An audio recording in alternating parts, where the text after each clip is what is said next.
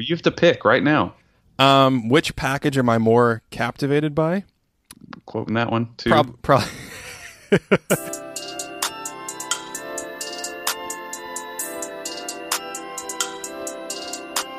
Thinking Basketball Podcast. My name is Ben.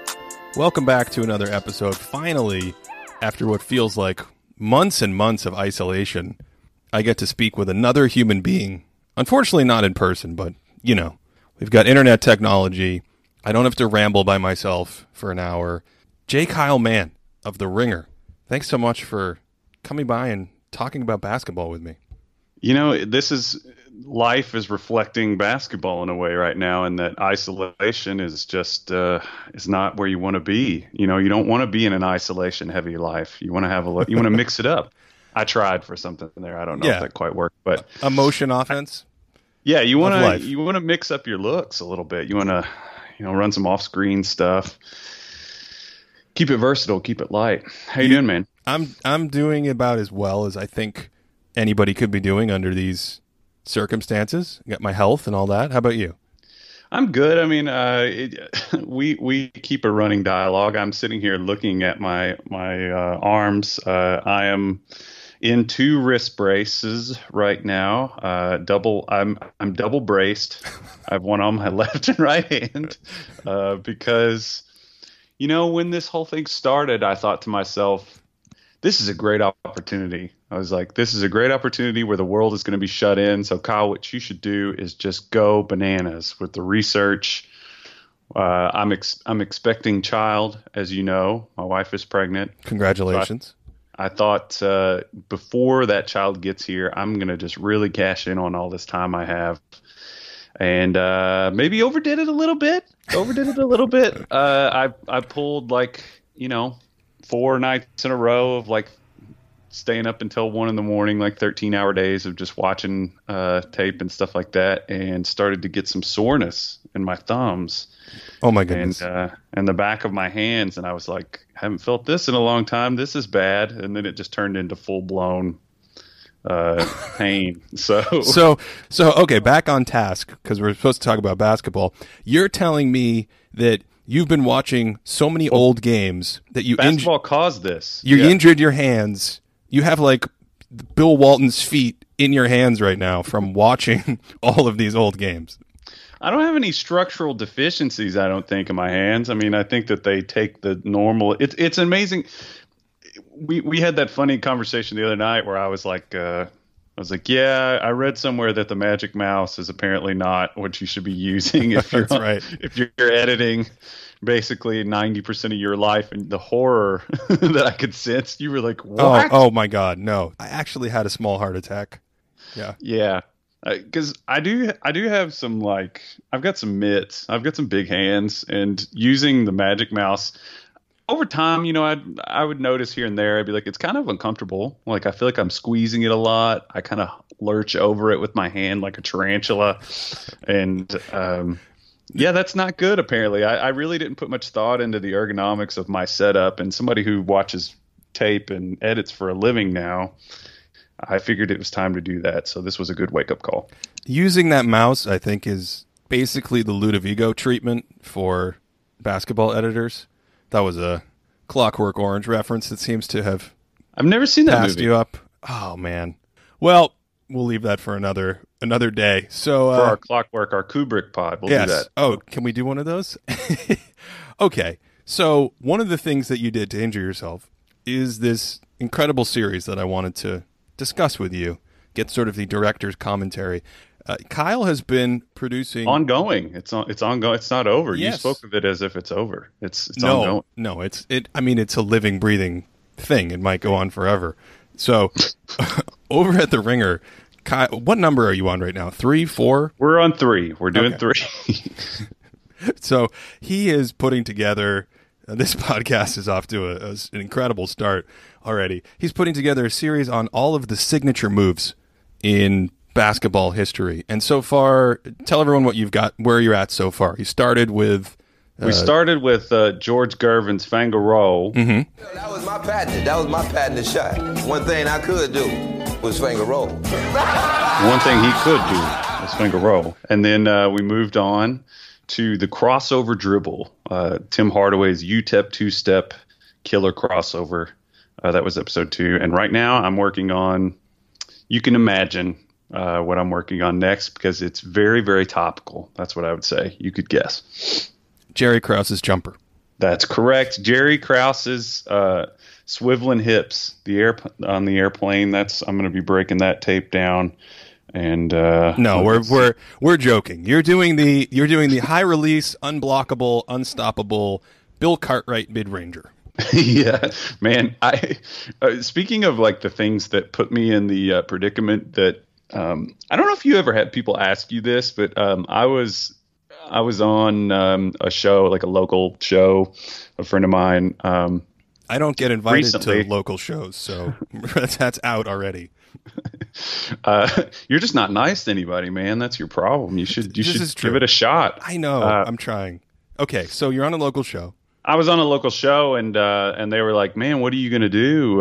Basketball's not going on." And I was just like, "Imagine this is what my life is like." It really hasn't made a huge difference for me because just imagine you are shoveling gravel. Like, let's say you're somebody that shovels gravel for a living, and there's just this, and you shovel every day, and the pile never seems to move. That's what my life is like in terms of like topics for basketball, and right. Like, it's just unending. I mean, like, all that's really happened is just like current basketball isn't coming into it anymore, but I don't notice.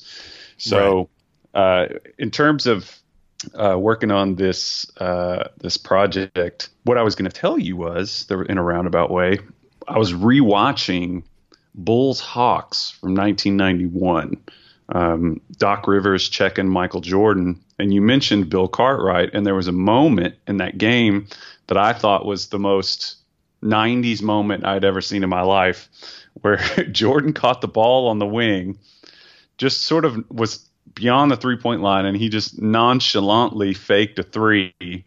Doc Rivers didn't even bite, didn't jump towards it, didn't do anything. He just sort of haphazardly did it, and then just lazily threw the ball into a Bill Cartwright post-up, and I thought that was the most 90s thing I've ever seen in my life. So no threat for a three there at all.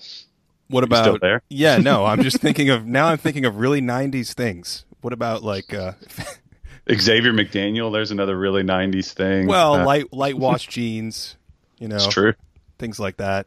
Was tie-dye in vogue in the 90s. We have actually set a Pavement record. albums.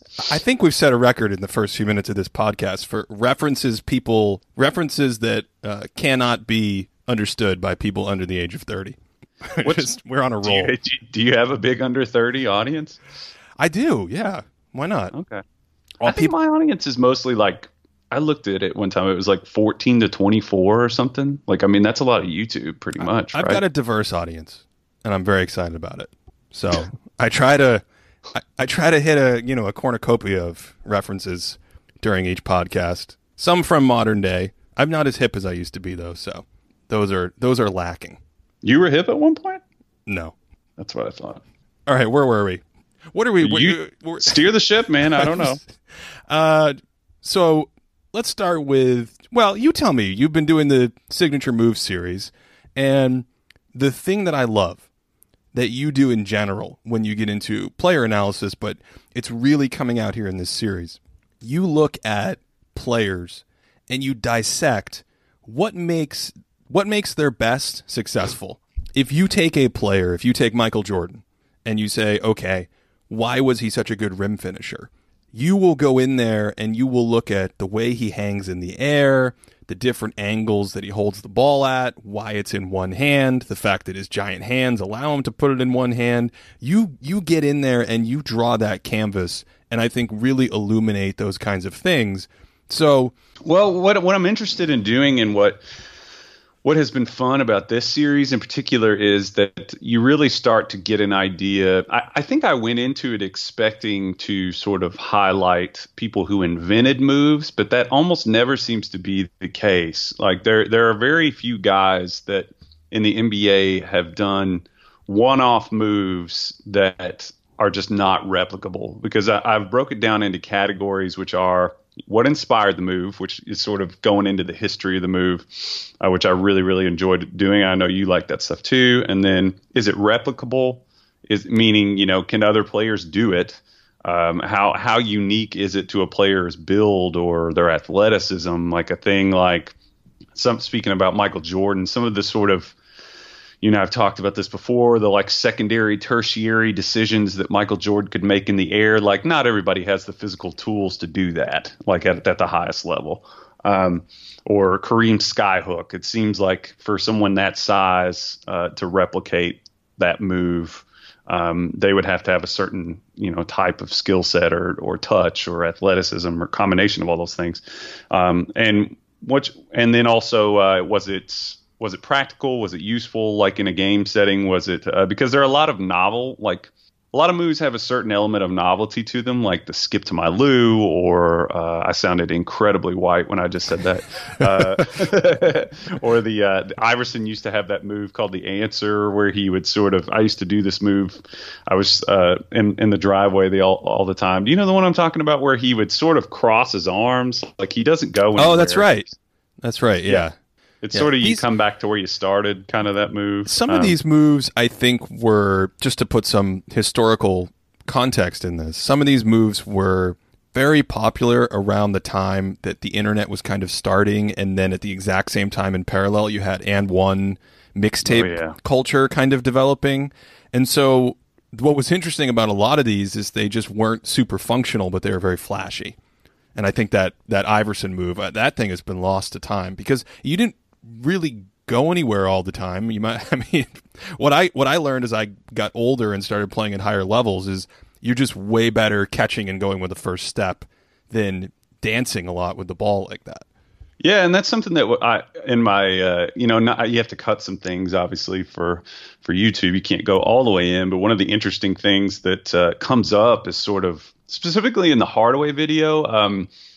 You just sort of unravel and uncover these schools of thought that pre-internet, the sort of assimilation and spread of information wasn't what it is today. And I think that's something I don't want to be like, you young kids don't understand. But I mean, information just traveled so slowly that like the way teaching happened in New York, on the playgrounds and through just sort of your day-to-day experience as a basketball player was different than you grew up, and I kept thinking of you as a California person, but let's say you grew up near like somewhere like Mosswood or Oakland out there, like the worlds didn't sort of cross-pollinate the way they do today. A kid can get on Instagram and see, and there's sort of there were just these oddities that would pop up. Like George Gervin grew up in Detroit, and his experiences, he said he drew from Connie Hawkins and Julius Erving, meeting him firsthand and playing with him with the Virginia Squires. Put a pin in that one. I want to come back to that specific thing. But then Wilt. It's funny that whenever you're researching a lot of moves, you come back around. Wilt seems to be a common denominator of just how innovative and the way he sort of just wrecked the way the league was going at the time. But in a good and bad, I guess, depending on who you talk to. But with going back to Hardaway, he's a kid that grew up in Chicago with a lot of just sort of playground and neighborhood outdoor basketball experience in his life. And then he sees Pearl Washington on TV, a New York guy, and he goes and says, I want to try to emulate this move that I saw on TV. Well, he couldn't quite do it the same way based on what he said. And so he ended up doing it this other way where he dribbles hard between his legs to his left hand and then immediately back to his right hand. So it's basically like a two-part move in one. And I just find a lot of that stuff interesting, sort of like the evolution of ideas, the way things mutate and hang around, and talking about like the novelty of moves. There's just this kind of like Darwinism to the way ideas move forward. And, a move that isn't practical. A lot of those things I'm sure over time have trickled into the NBA as it's gone along, and not all of them have hung around. And like the crossover is extremely practical and replicable, so it's hung around and it's a part of the greater vocabulary now. I know that was quite a the monologue I went on there. I got it. It's okay. Yeah. It's okay. Yeah. So let's stick with innovation, the idea of where ideas come from, just that meta concept. And oftentimes it's portrayed in sort of everyday culture as the light bulb moment, where you just, think, hey, no one's dribbling in front of them. Why don't I try it and cross over? And therefore I will become the king and godfather of the crossover. But that's not how it works. It's more incremental. It's more about building and making connections off of sort of the raw material that's already in place to work with. And this has been studied and looked at in other domains as well, and I think it applies to basketball, where you take the crossover. Now it's a pretty ubiquitous kind of, you almost need to have it as a way to weaponize your penetration game with the dribble, right? You need to be able to change directions and change sides. You think that's a fair assessment before I keep going? Oh, definitely. Okay. Yeah, so if you backtrack, and this was, I think, one of the cool things about the way you're doing these videos, Tim Hardaway gets a tremendous amount of credit, but he wasn't the first guy to have a crossover that was functionally effective. I mean, you mentioned Earl the Pearl. Another guy you got into is Archie Clark in that timeline, and right, just like all of these players that sometimes are smaller, and then trying to figure out where it comes from in those guys usually takes you through this incremental process where maybe at first you're just slapping the ball from right to left like Bob Cousy, and then maybe you're putting it through your legs, and then you're adding a hitch, and then you're adding a hesitation. And as the dribbling rules become more relaxed, this thing evolves to, forget Tim Hardaway, all the way to Allen Iverson, sort of scraping the ball across the floor, scraping the bottom of the ball across the floor as he scoops it from his left hand all the way over to his right hand. I mean, this to me is sort of a fascinating journey along that line where it's not a light bulb, but it's how can I build off of what comes before? And that's always actually been one of my pet peeves when people compare eras or do the time machine thing, is the guys who come after have all that knowledge. And that knowledge is literally the foundation that they're building their skills and game on. And if they didn't have it, things would be quite different. Yeah, I mean, it's totally not fair at all, because if you think about, I always think about if we compared, let's say we compared a comedy like, like Anchorman, and then we compared it with something from the 70s or the 80s, like Fletch. It's like things evolve and we sharpen them, and the benefit of that sharpening, sort of like you were saying, really informs the context of the thing that came later. So it's like it's impossible to really, all you can do is just pay them respect for the context that they existed in. I know that's like pretty central to your work. I know, and especially lately, like the 96 Bulls thing has been coming up a whole lot with like comparing them to the great teams of the past. I think all you can really do is just be as informed about the context and consider those things when you go to talk about it. But let's take Jordan's 3-point shot just on that specific issue. A lot of discussion about, transporting players, and the idea that if Michael Jordan jumped forward in future, I don't know what time travel rules we're using. I don't know if we're using Back to the Future or Terminator. I don't know who's setting this up. Okay. But let's say that this is a thing that you want to go through the thought experiment in some good faith. Most people say, well, if you bring him into the game today, he would practice his 3-point shot more, of course. He would probably be a better 3-point shooter than he was back then because of that. Okay, not a terrible inference. But this is the bit, and then they say, well, you also get all the training and all this. The big one to me is the knowledge, because if you take players like Michael Jordan out of the timeline, the influence that they have on the players that come after isn't there. So the players that come after are emulating other guys. You see what I'm saying? It's sort of like when Homer Simpson steps on the bug or something in Simpsons, where he steps on the bug and then it causes some ripple effects. Is that the Simpsons movie? Is it? I feel like it might have been like a Treehouse of Horror, and then they're sitting there at the table at the end. Okay, so it's like a butter. Yeah, everything seems normal, and then like Maggie uses her tongue to grab something off the table. It's like a butterfly effect kind of thing. yeah, totally. Yeah, I mean, it doesn't even have to be that severe for me. It's just the idea that when you take a player that comes after, chronologically another guy or another era, another team, they all have that knowledge, and the opponent doesn't. And we see this when points of innovation sort of interact, or there's like a moment in the curve where something changes. Think about the Spurs and the Heat and those series in 2013 and 2014 and everything that was going on in that period from, okay, one team is potentially going to play small ball.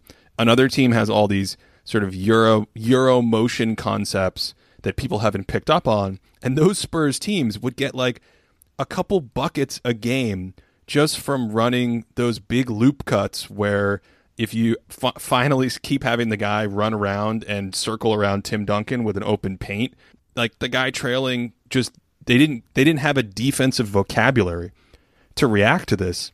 Yeah. And that's the thing that you've actually used that word before, right? Like your vocabulary is the thing that builds, and that's the edge that you're gaining with time. Yeah. And it's funny how I have that sounded bad. You coined it. I've given neologist. Well, this is my phrase that I use for this phenomenon. I call this gimmick becoming gospel, where it's this process of things moving from the left of the spectrum to the right. And like you said, it's all over the place. It's in music. It's how we start with, Robert Johnson and we ended up with Prince. It's just this idea of things evolving and becoming accepted, where something starts radical and then it becomes accepted. And like Tim Hardaway is a great example of this. Like he was doing something that was considered pretty radical, pretty unusual, just really jarred the league. Like people didn't know what to do with it. And eventually, and that was considered on sort of the cutting edge. And now we're to the point where, and he was this young guy. And now we're to the point where it's like trainers are teaching this move. And I was watching a video the other day of two really innovative ball handlers like Rod Strickland and God Shamgod, a guy that I mentioned in the video, the guy who Kobe Bryant says taught him how to dribble. And in that interview, they were both complaining about trainers, which I thought was hilarious. I was like, these two guys that used to be considered the coolest, hippest, most innovative dribblers are on here talking about how trainers have homogenized moves. That was something I was really interested to talk to you about. I mentioned how like oddities used to pop up more, I guess through sort of the isolation through the lack of circulation of info.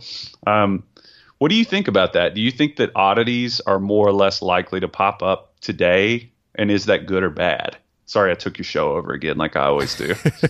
It's better than being on the couch. Like last time, I feel like we had 10 minutes of therapy for me. So is the idea here that basically Strickland and Shamgod were saying because everything is sort of regimented, there's less creativity, there's less innovation, there's less playfulness in the space? Is that the idea?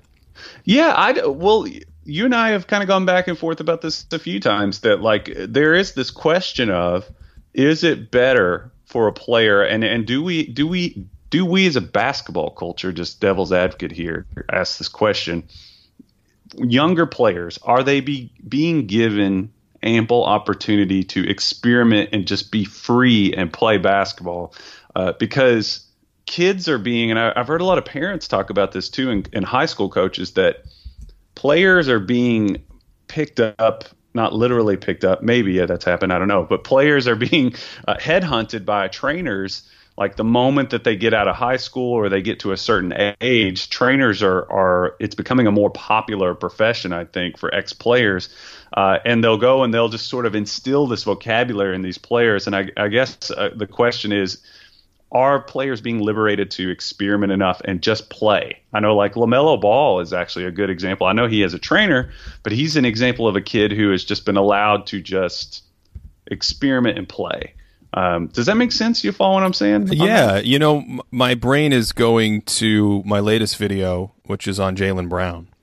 Mm-hmm. And one of the things that I comment on in this video is his growth feels like a product of studiousness versus sort of exploration or instinct or some other word that we might apply to that. In other words, you can see the things he's adding in his game that are sort of staples around let's go back to your word vocabulary, right? Like other successful players have them in their vocabulary. I'm thinking of things like the way you get into a step back, or a certain dribble combination, and then as you learn that dribble combination, where your back plant foot goes to kind of add that athletic explosiveness, because it's all a ruse anyway. You're setting someone up for like a hesitation where you want to get by them, so you put your back foot in the right position. And I'm thinking when I was growing up playing in the 90s, even with guys who ended up becoming,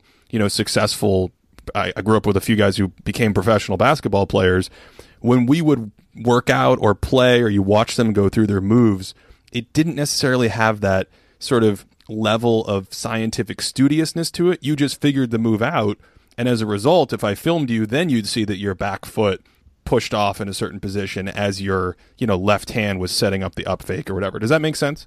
Well, all these things are connected. Yeah, I think, because is that being allowed to happen as much today is the question. Yeah, because like you said, like today, if we were playing, like trainers even tape a lot of their sessions. I know would a lot of that oddity and like evolution be allowed to happen, because the vocabulary of basketball is so homogenized now that it's like, not only does everybody know the crossover, you need to have that in your vocabulary. You need to have a step back. You need to have a Euro step.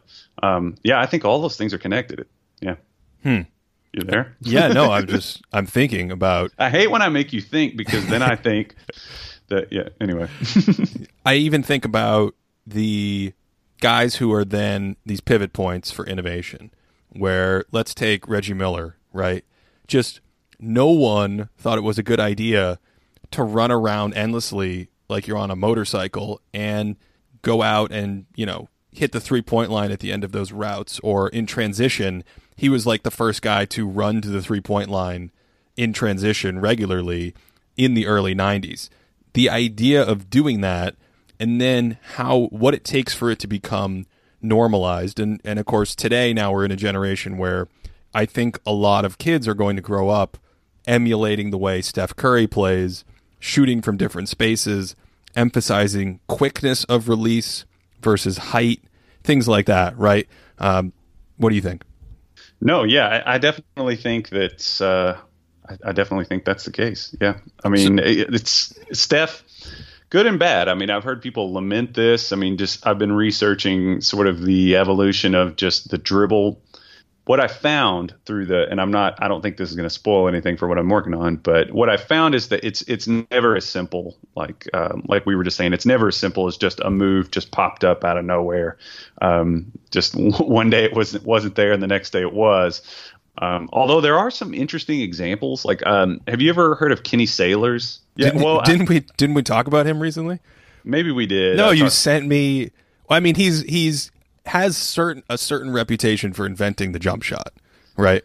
If you go and watch footage, and I would encourage people to go do this, Kenny Sailors is a farm boy who grew up in Wyoming, and he was playing one-on-one with his older brother and couldn't get his shot off. His older brother was pretty big. Kenny Sailors was a great athlete, apparently. And so one day he just decided, hey, I'm going to start jumping when I shoot. This is in like the 40s, right? Late 30s, okay. I'm pretty sure. And he's 5'10"? He's not a big guy, yeah. I mean, he's under 6 feet, yeah. And so he just starts jumping when he shoots.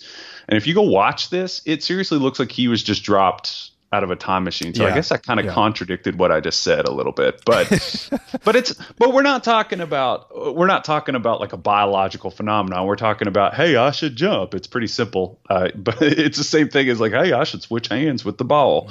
I like that you do that accent every time something like this comes up. Yeah, that's my voice for hypothetical people. But yeah, so I would encourage people to go watch that, just because it's sort of jarring how modern it is. So I guess things like that do happen, but a lot of it, a vast majority of the time, we're just borrowing and emulating and mimicry. And something I pointed out to you was, it made me think of a clip I saw of Conan O'Brien doing I don't know why I remember these things, but they just pop into my mind. Him doing the commencement speech at Dartmouth in like 2000. It was after he lost his job, or after he lost the Tonight Show. And he just started talking about how everyone from his generation tried to emulate David Letterman, and the people before him tried to emulate Johnny Carson, and their like persistence to emulate them and failing at it is what caused mutation. I'm using that word, and growth and originality subsequently. So, well, I think about even if you have sailors and people starting to jump, this idea of getting out of your mental model of what the thing is. Basketball's floor bound, right? This is how you're supposed to play it. Go run to the most advantageous position on the court near the hoop and try to get the ball to the person stationed in that position under the hoop. That was a paradigm. And then if you start jumping on offense, what's the counter to that? You jump on defense. And I think of someone like Bill Russell, right? I mean, that would be... Are you going to do that in your move series? Can you do Bill Russell jumping? Can you do shot blocking as a move? You could. I mean, that'd be a lot of research. So do you know about... I mean, the general idea with Russell, when he came along, University of San Francisco, mid-1950s, is most coaches would say, don't leave your feet on defense. That was sort of a technical snafu, right? You were breaking the classical mechanics of the game. If you left your feet, you were vulnerable and things like this. And Russell turned that on his head. And that's actually one of the reasons why I sort of buy Russell's value as a more modern player, because when he came in, you had the shot clock, you had this floor-bound game, you still had racial dynamics taking hold, and yet when he left at the end of the 60s, he was still fantastically dominant. He was still incredibly effective with that, and all of those dynamics had changed. The racial dynamics had changed. Basketball, I think the year after he left, it was 1970 or 1971, was the highest paid of the major American sports per player, things like this. So you had expansion, you had the talent pool, you had money coming in, and yet you still had this counter that was put in, just jumping and being a vertical presence in the paint as something that stuck, much like, the offensive version of that, jump when you go to shoot instead of these old set shots that people used. Yeah, I mean, it's funny to think that jumping was so resisted at a time. All of them are resisted, right? It's true, but I think resistance is good. I think that it's just scientific. I think questioning, and there's going to be people who dig in more than others. I know in the crossover thing, I talk a lot about just the lax nature that sort of developed over the 60s and 70s in the way that officials handled palming the ball. I mean, if you go watch early footage, we watch guys like Cousy, and we just say, how ridiculous. There's no way he could stack up against the ball handlers of today. But it was just like, you listen to Cousy talk, and he admits it. He's even, I listened to an interview where he said any middle schooler in a schoolyard in America is doing what I did better than I did then, and at a younger age. But so we had to kind of give him the context there, like we talked about. But over time, I guess, and was this your kind of perception of the way this happened? It was just sort of the deluge of people challenging and pushing that rule. Do you think that the NBA eventually just said, or it was sort of like bathwater warming up? Yeah, the frog was in boiling water. I do also think the ABA had a nice sort of boosting effect, right? Because the ABA was a league that had a little bit more flair, a little more creativity, a little more space with the three-point line, and they weren't quite as big either. So some of the teams were a little bit smaller. And I think the totality of that, the outcome of that, was a game where you had more space to work with, you had more freedom to dribble it. If you haven't seen this particular video, Kyle does a great job going into it. The idea of letting the ball sit up in your hand more, I think, was a big one. And then so you can start pronating your wrist a little bit, and you're no longer, tapping it with your fingertips on top of the ball. That sort of introduction, the presence of that, the permission of that move, I think is very in line with the ABA being a little bit more exciting, having a little bit more flair, being a little bit sexier. They had the striped ball, and there's that relationship between space on the court and wanting to do stuff with the dribble. So I do think that period helped lay the foundation, but definitely frog in boiling water. I mean, when you look at how you can dribble even just in the 80s and just kind of year by year, how it's incredibly difficult to notice a difference. And then you watch a game from 1998 or 1996. And I think John Hollinger mentioned it on his most recent podcast with Nate Duncan. Even big men like Patrick Ewing. Remember when Ewing would post up and take a dribble and then just turn the ball over and rest it under his hand and then go, I'm going to take another dribble, and then back into his man and turn it over again. And I'm going to take another dribble. The Chauncey Billups move where you're up faking by just completely putting your hand under the ball and then continuing to dribble. I mean, those things happen so slowly that it was hard to perceive. Yeah, definitely. And it really is fascinating to watch.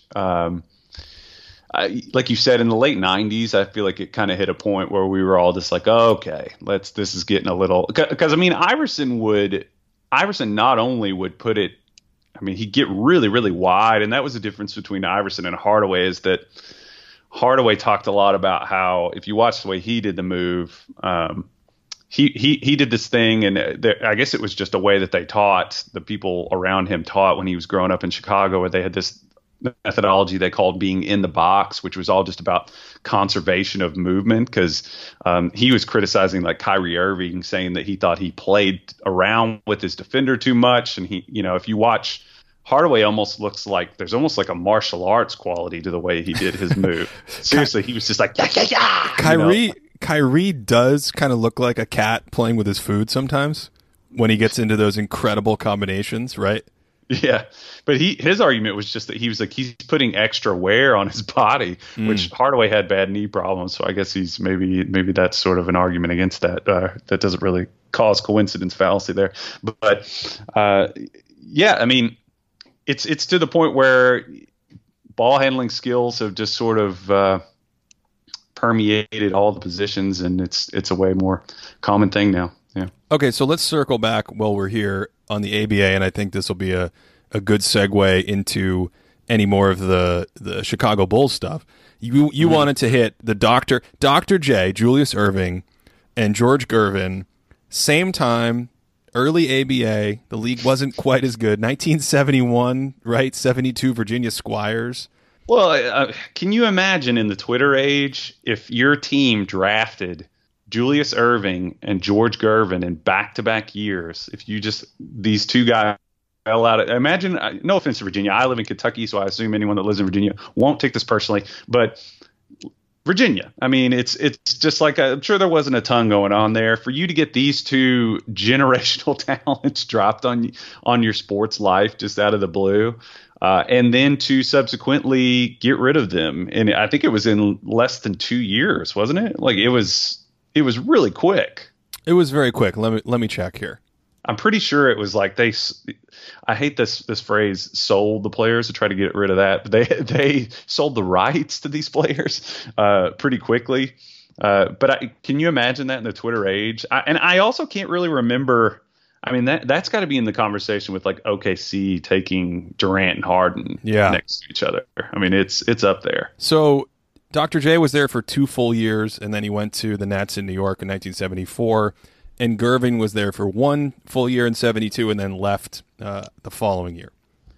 Yeah, and I'm sure you've seen the footage of Gervin with Virginia is literally the skinniest basketball player I've ever seen. It's like college Durant.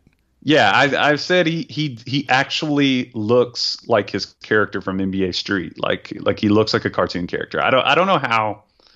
Yeah, what really fascinated me too is something that I think you see more in that era, but a parallel I see between like Jordan. You were wanting to talk about that, and maybe a little more of a segue.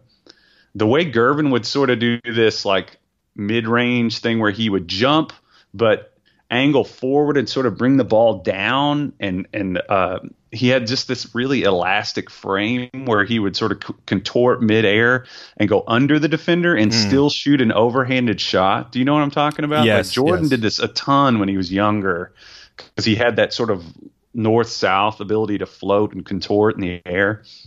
Jordan's game to me has, I think he talks about how he played baseball more when he was younger, but it clearly has these like Dr. J, David Thompson, just like all of the high risers that came before in the 70s that most people, the average fan today doesn't know existed. Basketball started, a few years before they were born, kind of thing.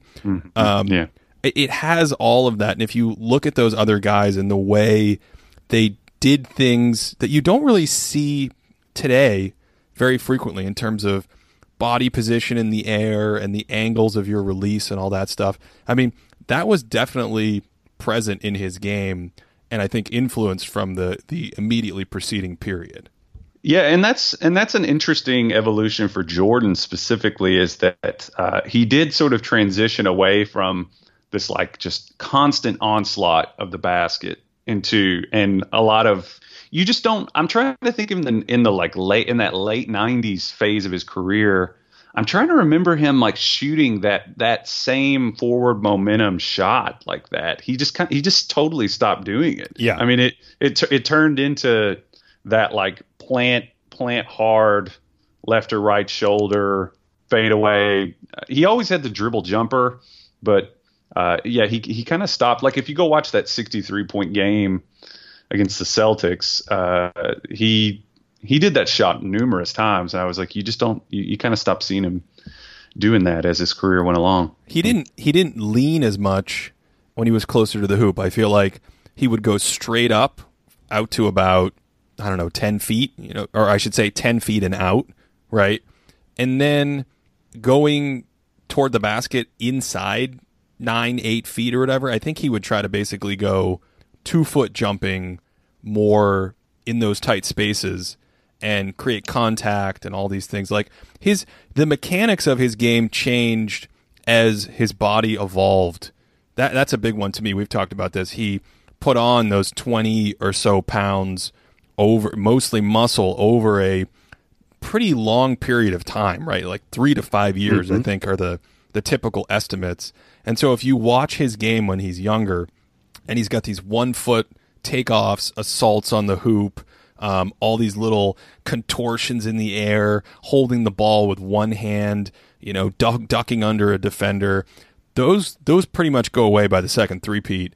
And it's replaced, and I see this with Kawhi today, like when you add 20, 25 pounds of bulk and you start pounding people and you start, you have to move that extra weight around the court, all of those contortions largely went away. He still had the hands, and so he could still finish in a certain way around the hoop, but I don't think you saw those sort of slippery up and under moves that these guys from the 70s were pulling off. No, and I wonder, I'm trying to think of guys in the modern league, and that was something I wanted to ask you about. It's just like, I lack a word for it a lot of times, because it's like guys in the NBA that I can remember, that I can think of, that are in that 6'3" to 6'7" range, that have that just full body elasticity. Like they have it in their shoulders and their arms and their hips. I think the other day when we were talking, I called it Gumbiness. It's sort of like, just, is there a way this dude can't bend? Like, I feel like early Jordan was, there's a quote. That's your quote for this video. You should tease it. Is there a way this guy can't bend? But like Morant really has that. Just, I feel like the longer the limbs, the more it's sort of accentuated. Durant, Vince during his heyday, T-Mac, Dwayne Wade, I know, had a lot of that fluidity. Yeah. Do you feel the phenomenon I'm kind of describing? Or definitely. And I think a theme as you list those guys is you probably can't have too much bulk or mass on you. I remember, like, I think maybe even at North Carolina, just like looking at, oh my God, that guy gets off the floor so fast, yet doesn't have, these huge, incredibly explosive legs. Mm-hmm. I think that I guess you kind of get into sort of like the marketability of players really too. You can always kind of identify them. Now, Zion is an interesting case. Of course, I don't want to derail myself, but I was just going to say, sort of that cat. It's sort of a cat-like quality almost. We are just sort of captivated by those guys. And I think another thing is like just mid-air control is a big part of that. If you watch, like I've watched, like anybody who's around my like mid-30s age range, I don't even know how many times I've seen some of those early Jordan highlights of him. I'm more captivated by his layup package than I am his dunks. I'm confident saying that today as a grown man. I find them more interesting. I don't know. Agree or disagree? I think maybe agree. Yeah. I don't know. Yeah, I don't know if I have a preference for one or the other. You have to pick right now. Which package am I more captivated by? Quoting that one too. Probably the layup package. I don't know. It's just it's fun. I don't know. There's the one where he gets in the air. I think it's against the Nets. Those ones where he just like jumps from outside the lane and he's like, no, okay, yeah, I'll do that. I no longer remember what we were talking about. I don't either. It's okay. Is it something to do with basketball? I had a thought. No, we were talking about types of athleticism. That's what we were talking about. The moving the weight. That was what I wanted to bring up. Well, something else too is Kawhi never really had that same.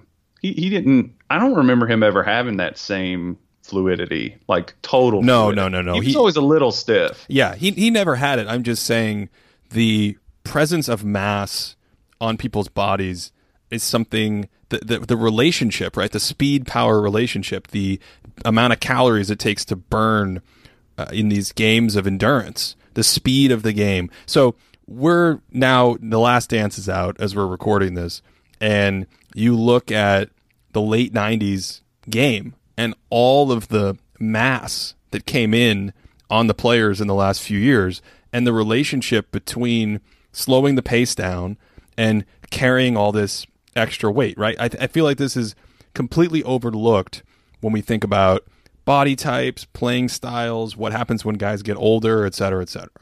Well, modern weight training, is that sort of a factor in what we're talking about here? I think so, yeah. Because players were just skinnier. I mean, go ahead. Well, I think there's two big factors, right? One was there was a stereotype around being quote unquote muscle bound that most people don't realize. So even when sort of resistance training came in for a good decade, it was like this, the Nautilus, there was this machine and, right. It's like provided some resistance, but you weren't going to quote unquote bulk up. You weren't going to be like one of those muscle bound bodybuilders. Don't worry. Who had this terrible reputation of not being able to move and being like oaf-like and things like that. So there was that, but there's also the fact that for a very long time, basketball was a track meet. It was a stamina sport. It was an endurance battle, and constantly running up and down the floor. The idea of having to be muscle bound was not a body type that was associated with distance running. It would almost be like in 50 years if all of the great Kenyan marathoners of the world looked like sprinters. It just wouldn't make sense. That's true. Yeah. I guess sort of threading a needle between that and I guess what you're looking for is just the middle ground between that is what we call functional strength, something that you hear draft people talk about all the time.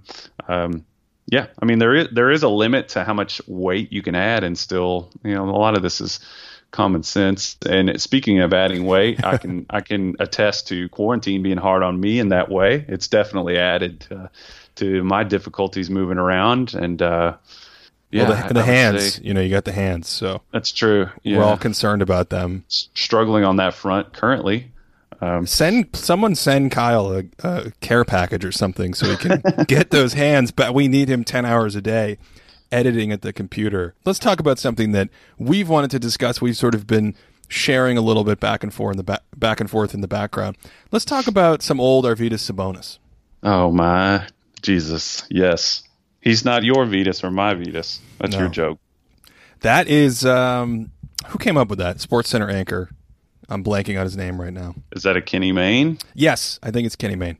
Exactly. I didn't realize that. Yes, yeah. That's where that comes from. So I've gone down a few rabbit holes lately on the YouTubes where you can find some of these old Sabonis games. I think at a certain point I'm going to have to do a video on them. It's not in my immediate, what do you say, the pile of gravel that never ends as you're trying to shovel, right? Yes. I thought you'd already done one. Maybe I'm thinking. I've never done a Sabonis video. I talked about him in All-Time Six Men in a podcast recently, but have not done a Sabonis video. And he's not on my immediate, I have like my long list of videos to get to. He's not even there. So I think this is like a pipe dream that one day I'll get to him. But Sabonis, Well, I think people need the younger crowd maybe doesn't totally have the. Whenever I put out something about Sabonis, like if I tweet something, a video or something, I don't know that everybody totally understands the fascination. And should that be framed a little bit for the younger crowd, do you think? I don't know. That is exactly what I was going to do. Yeah. Oh, sorry, buddy. Do you want to do it? No, go for it, Ben. Okay. So with Sabonis, there's sort of this aura around him that's created this legend, right? This in a way, he's kind of like the greatest what if player in NBA history. Not just because of injuries, we can get to that in a second, but That's a good question, what you just said. Do you think he is the greatest what if in NBA history? who else has an aura like him where if you go online on pockets of the internet, especially sort of really well-studied international people who've seen the game in different countries and things like that, they will say things like, he could have been the best ever, top 5 player ever, would have been X MVP or whatever in the NBA. All of the sort of accolades and superlatives that go with an all-time talent. And to the point of this framing, a lot of young people have probably never heard of him. Yeah, well, I mean, people know about his son, obviously, Domantas, who's really good as well, but different player types, I would say. Domantas is a good passer, good screen setter, really high basketball IQ, I would say. But anyway, people, I know that this is detailed in, is it The Other Dream Team? Is that the documentary where they talk about it a lot? You know what I'm talking about, the Lithuanian documentary? Or is it? Oh, yeah. There was one where they talk a lot about Sabonis specifically and what happened to them. Basically, it had to do with like the way the USSR, their relationship to their home country, right? Yeah, we're doing the worst job setting this up as we hit one tangent to the next in our wandering minds. The issue of a greater what if, like, who else would be in that category for you? I mean, Lynn Bias, is a guy, you think about people we just flat out lost. Sabonis's situation is more, he was good and he was shrouded in mystery because he just flat out wasn't allowed to come to the NBA. I don't think anybody drafted his rights at any point, did they? Yes. So, Yeah, go ahead. Okay, so let me give the timeline here because I think this is what creates the mystique, which is probably the best word around him. He was drafted in, I want to say, the 1985 draft by like the Hawks with like the 77th pick, something like this, right? It was just grab his rights. But that didn't go through for some reason. I can't remember the particulars off the top of my head. Something to do with amateur status. By the way, he's over in Russia at this point. He's over in the former Soviet Union, USSR. This is where he's from. This is where he's playing. And they draft him. And then those rights are voided. And I think it was in 85, he would have been 21, I think. So yeah, he would have been 2021 because he's December 64 off the top of my head.